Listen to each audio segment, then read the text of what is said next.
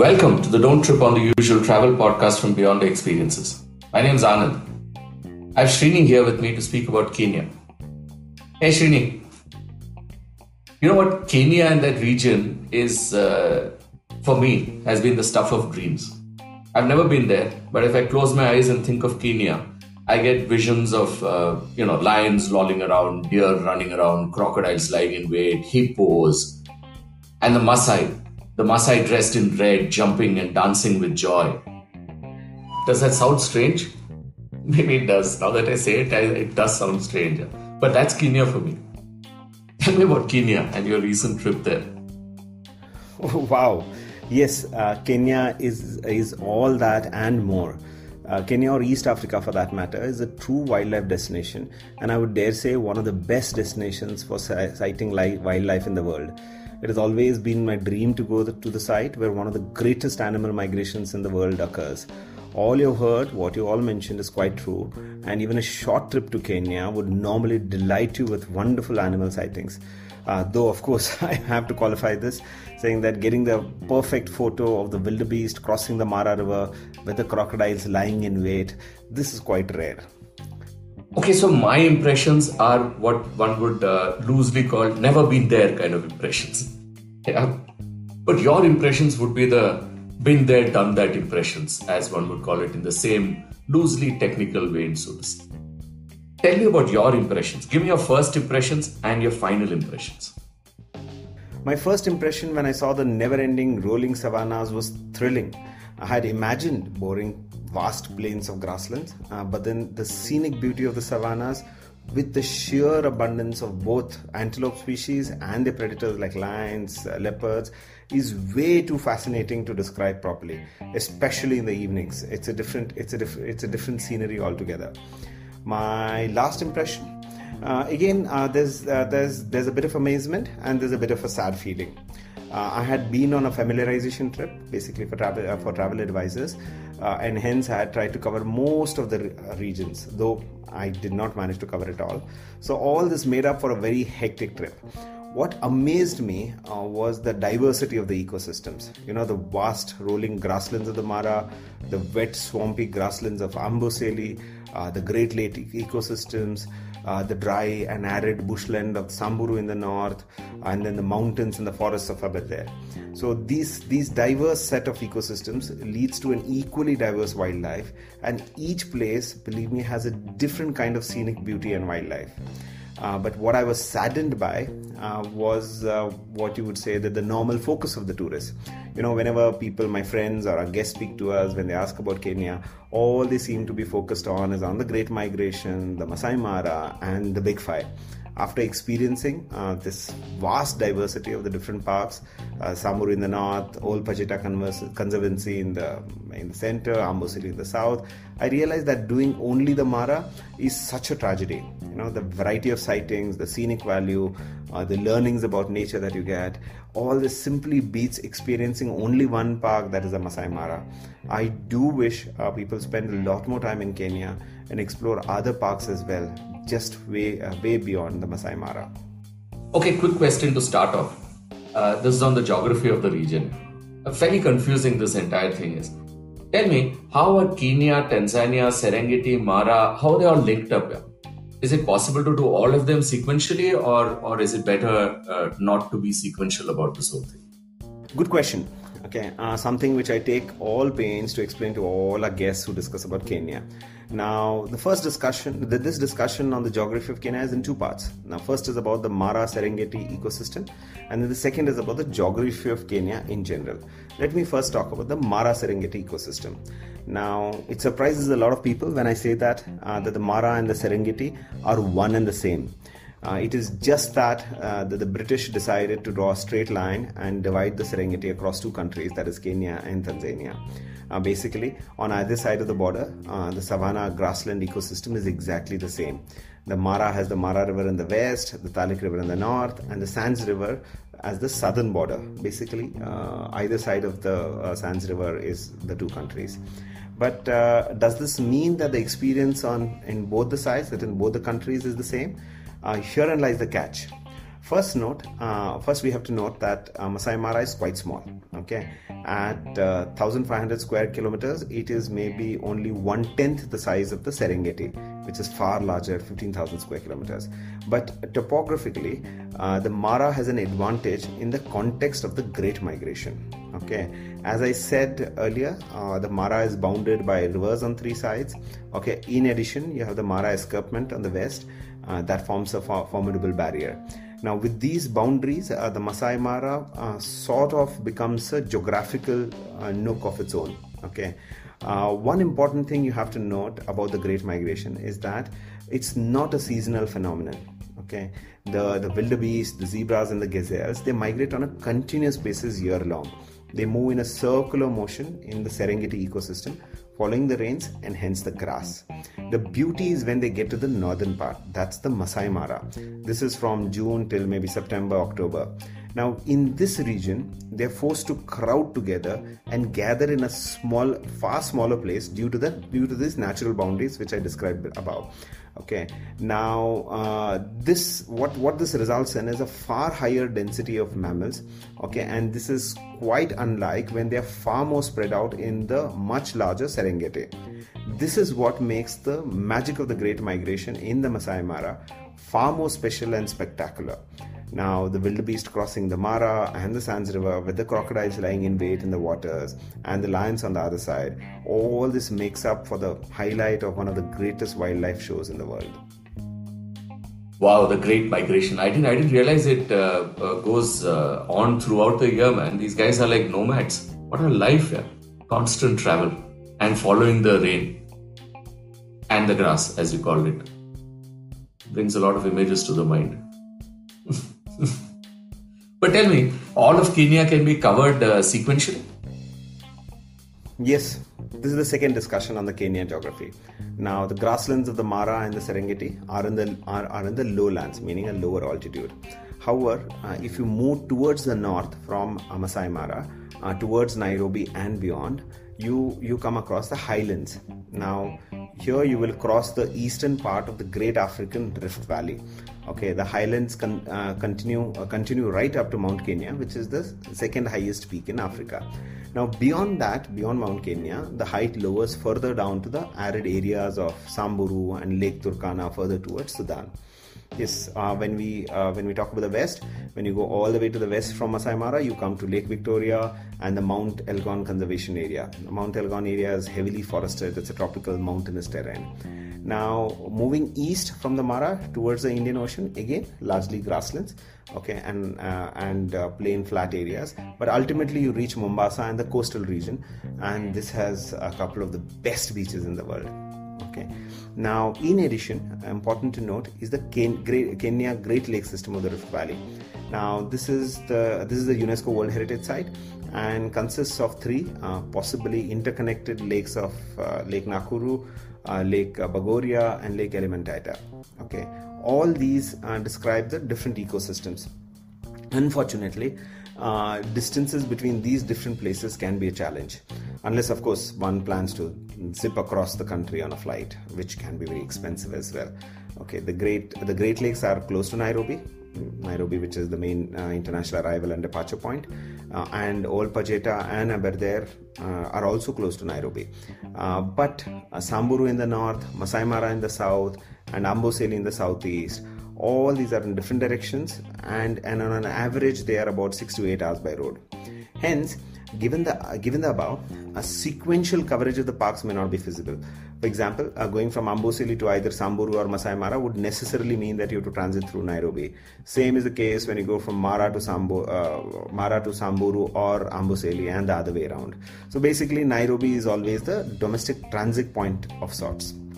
Of course, going to the coastal regions from Nairobi is possible only by flight, unless you want the adventure of a train ride or a 3-day road journey with a break in some of the less visited parks of Kenya, like East and West Tsavo National Parks.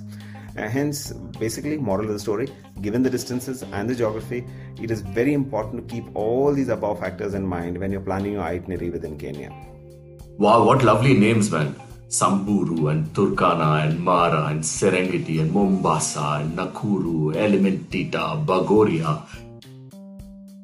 romance just flows through, man. You can cut it with a knife, I guess, when I hear these names. I don't know, it must be just me and my overactive imagination. But tell me about your trip here. How long were you there and what all did you do? Oh, my trip was quite memorable. Though I went in the low season, and that is in April, which is the long rain season, it was a fascinating experience. Since I was on a familiarization trip for travel advisors, that is, the agenda was to cover as many destinations as possible and to inspect various options of accommodation. It was thus quite a hectic trip, but I loved it.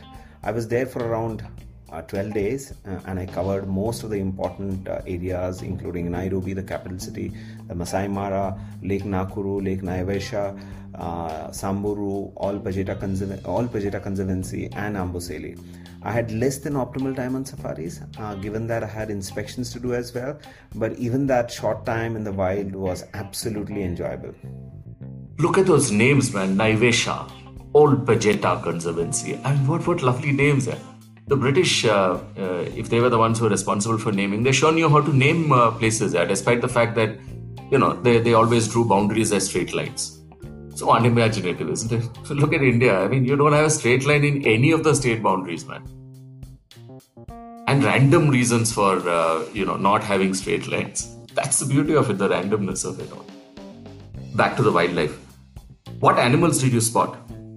Any strange incidents in your safaris? I had a fantastic time on my safaris. Since I went to so many ecosystems, my sightings and species lists were incredibly diverse. Though again, I spent so much little time on safaris. Though despite this, I spotted whooping 43 species of mammals and reptiles, and of course, including the big five. That is the lion, the leopard, buffalo, rhino, and the hippo. Additionally, being a birding enthusiast, I was always on the lookout for birds, and I was rewarded with sightings of more than 100 species of birds across Kenya. I was fortunate enough to get a guide who was very knowledgeable, and he was a keen birder as well. I learned so much about wildlife from him, and I'm very much indebted to him. Talking about strange incidents, there was an important learning for me, which was given to me by my naturalist guide. When we were in Samburu, that's in the northern side, it's quite arid and it's a bushland. We spotted a male leopard walking across the bushland, and yes, of course, very lucky indeed we were. We followed the leopard for some time. After some time, maybe after 5 minutes, I was very keen to move on. Quite bored with watching the leopard. You want to move on to the next one. But my naturalist guide, Stephen, I was quite insistent on spending more time following the leopard. His motto: observe and learn wildlife behavior. Be patient. You never know what to expect. And we realized that a troop of baboons, which we had passed on earlier, was on a direct confrontation path to the leopard. We followed and waited for this meeting point between the baboons and the leopard.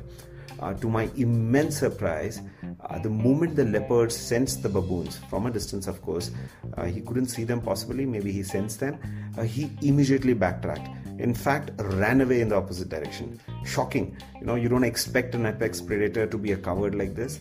And after some time, the baboons, after they sensed the presence, they gave chase to the leopard. It only ended maybe 4 or 5 minutes later when the leopard hastily crossed a small stream and the baboons just lost interest.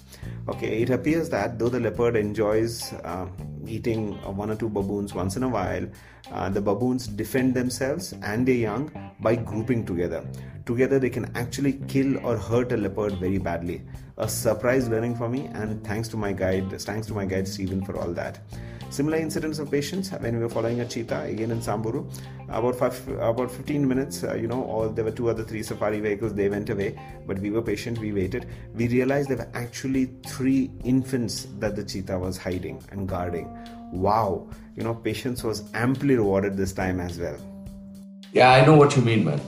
It didn't happen to me in a safari, but I got this learning from my guide. The first time I went and saw the Northern Lights in Tromsø, I think, in Norway. After I've seen it in many other places, many other countries, but the first time, I was taught the virtues of being patient. Yeah, I was on hunting for the Northern Lights, and in this particular place, I kept saying, "Yeah, it's so cold. It was -37 for God's sake, or -30 or something like that, but equally freezing, man." And we just wait. waiting for the lights. He would say that, the KP index is high here, so I think we should just wait. And we just wait in that freezing cold.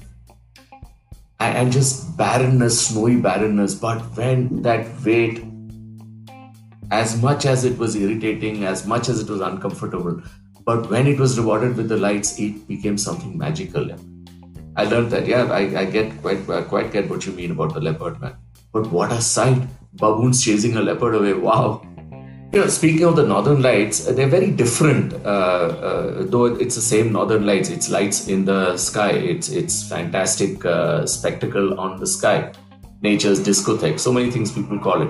But it's very different. I've seen it from Norway. It was very different from when I saw it from Finland. Very different from when I saw it from Swedish Lapland.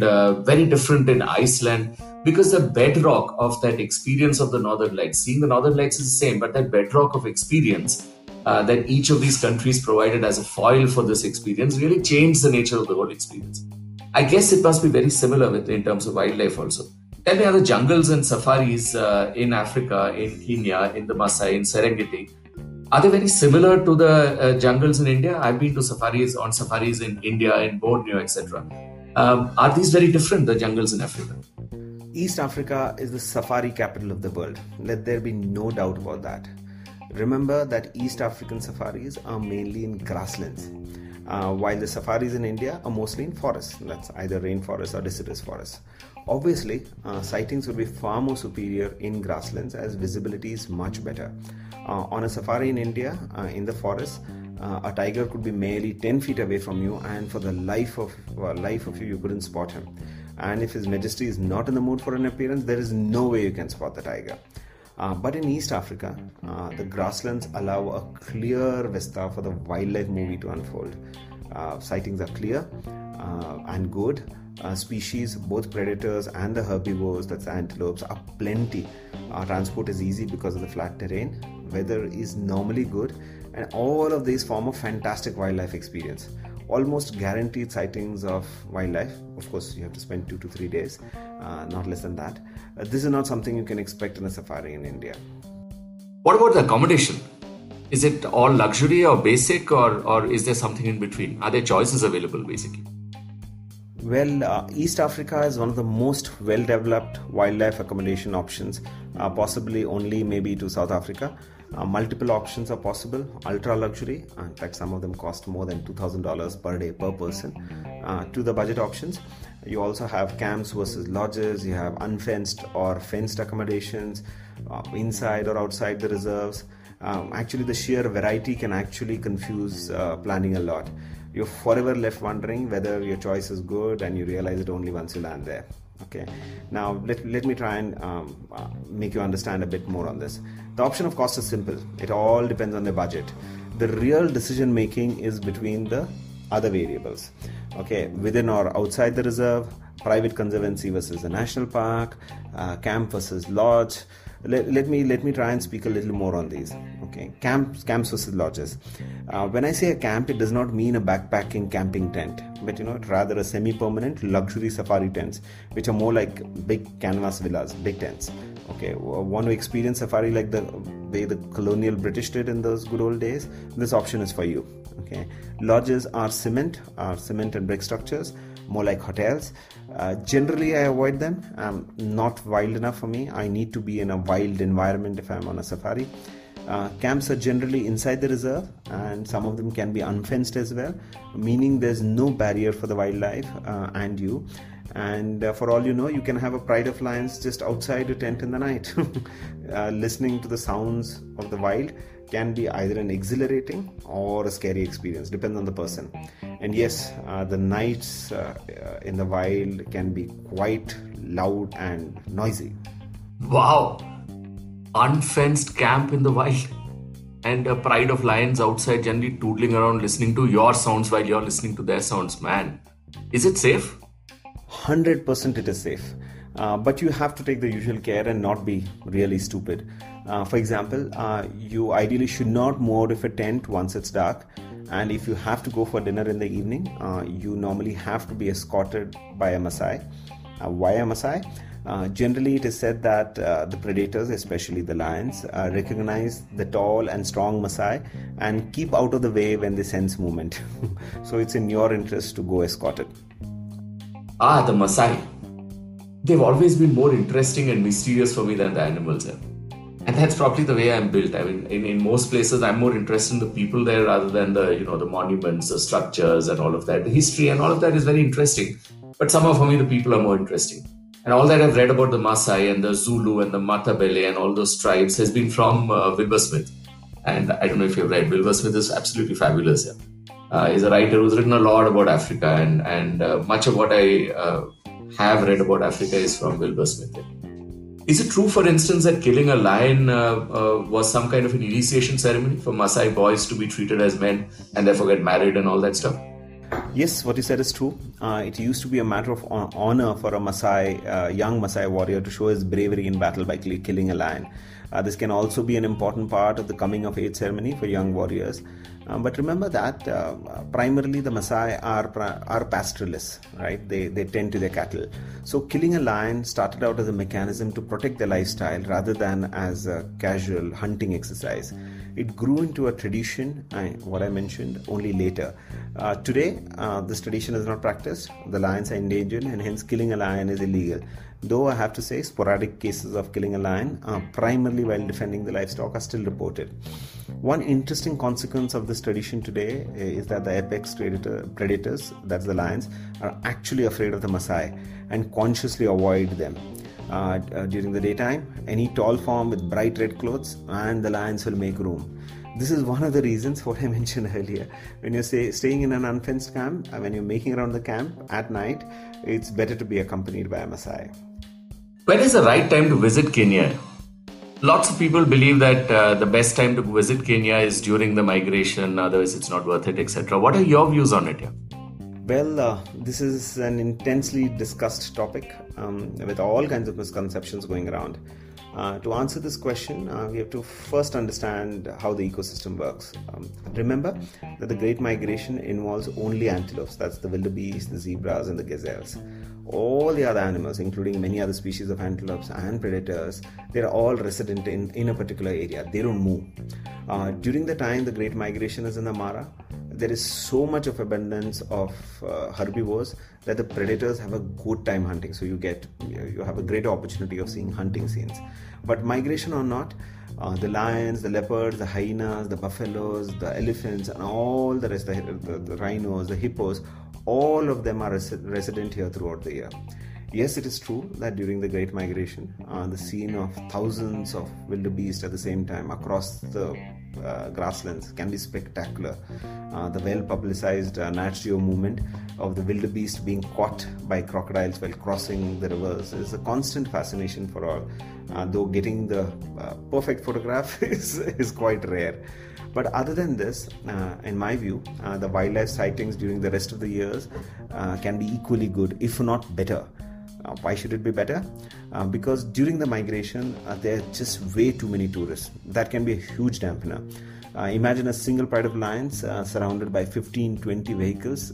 This is not a pretty experience. But on the other side, imagine watching cheetah family with only one or two or maybe no other safari vehicles. That is possible only in the low season. And for me, that is a true wildlife experience.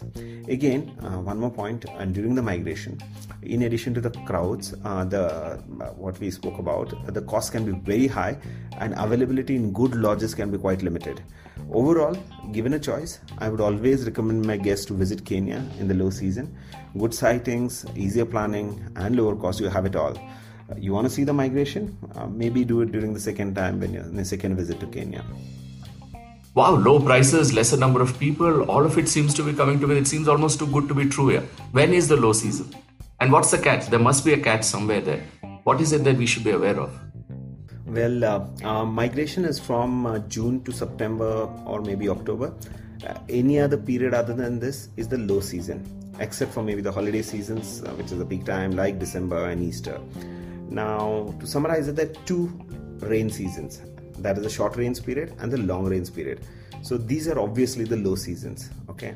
Now the short rains are during October to December, and the long rains are during April to June. So one may ask, isn't it a bad experience to go during the rainy season? Well, there are pros and cons. It is all about compromises. True, heavy rains can spoil the safari on a limited vacation time. Maybe there's not enough light for photographs as well.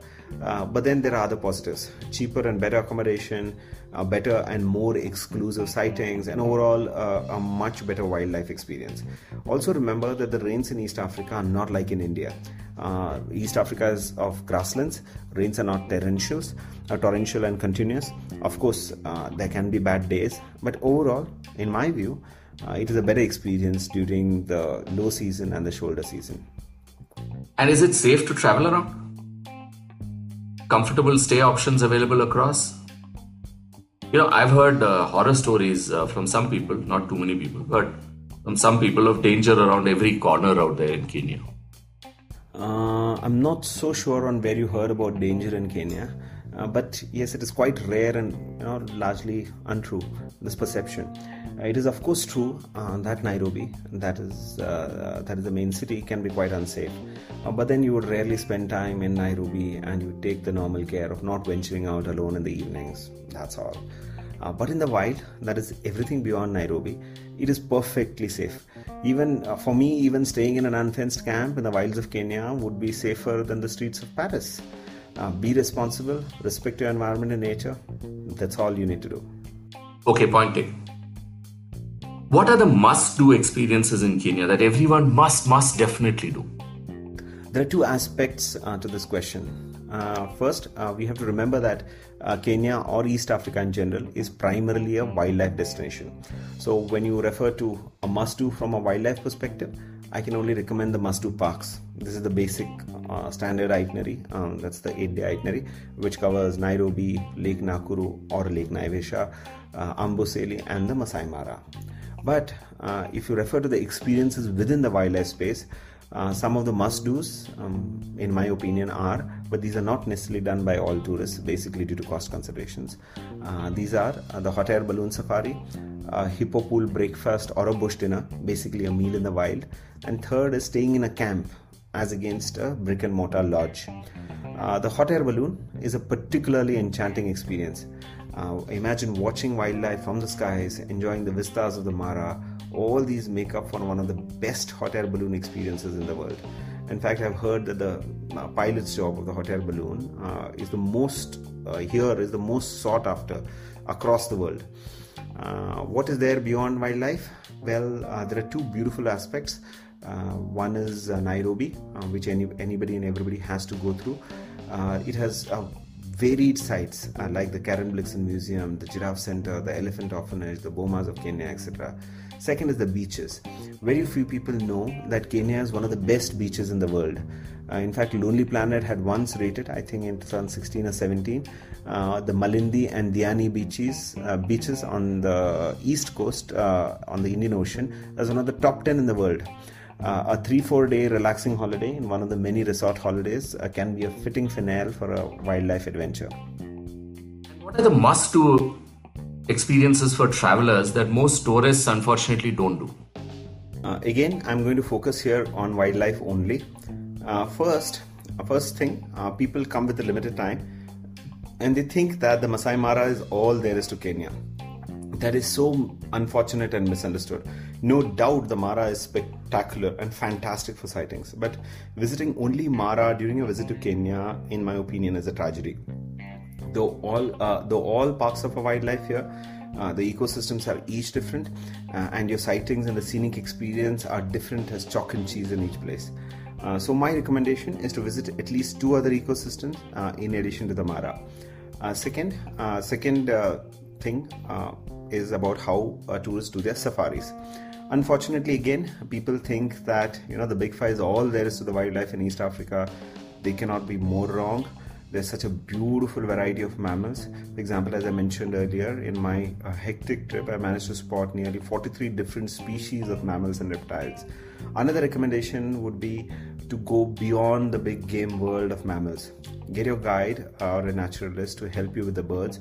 Birdings, in my opinion, again, can enhance your safari experience manifold. After all, you're already on your safari. On the way, why not pay attention to those beautiful inhabitants of the savannas? In my trip, for example, I mentioned earlier, I managed to spot nearly 100 species of birds. The third recommendation is about a particular place, that is the Ol Pejeta Conservancy. This place is about 3 hours north of Nairobi, and it's an absolute delight. One, it's on the equator, so you get to stay right on the equator and boast about it. Two, the chimpanzee sanctuary here is a laudable conservation effort, and it's fascinating. Remember, chimpanzees are not native to Kenya. However, this place is a refuge for orphaned and abused chimpanzees from all across Africa. It is amazing to watch these wild cousins of ours. Lastly, this place also has a rhino orphanage, and the last two remaining members, both female, of the species of the northern white rhino can be found only here. The Sweetwater tented camp, that is accommodation here, very pricey but totally worth it. Built around a waterhole, you can actually have wildlife sightings from your breakfast table or from your tent veranda. What's an ideal itinerary for an immersive experience in Kenya? How many days would that take, Srini? As I mentioned earlier, an ideal itinerary would be around 8-9 days, covering, of course, the Masai Mara, Amboseli, and Lake Nakuru or Lake Naivasha. This would ensure that you have covered at least 3 park ecosystems. And yes, in Amboseli, if you're lucky, you have fantastic views of Mount Kilimanjaro. A footnote, remember that you should spend a minimum of 3 nights in the Masai Mara. This would give you 2 full days of safari in the Mara, and in my opinion, this is the minimum. Without this extra time, your wildlife trip would not be complete.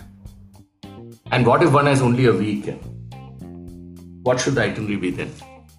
Not recommended, but if it is only 6 days or 1 week, I would recommend only 2 ecosystems, that's Lake Nakuru or Lake Naivasha and Masai Mara.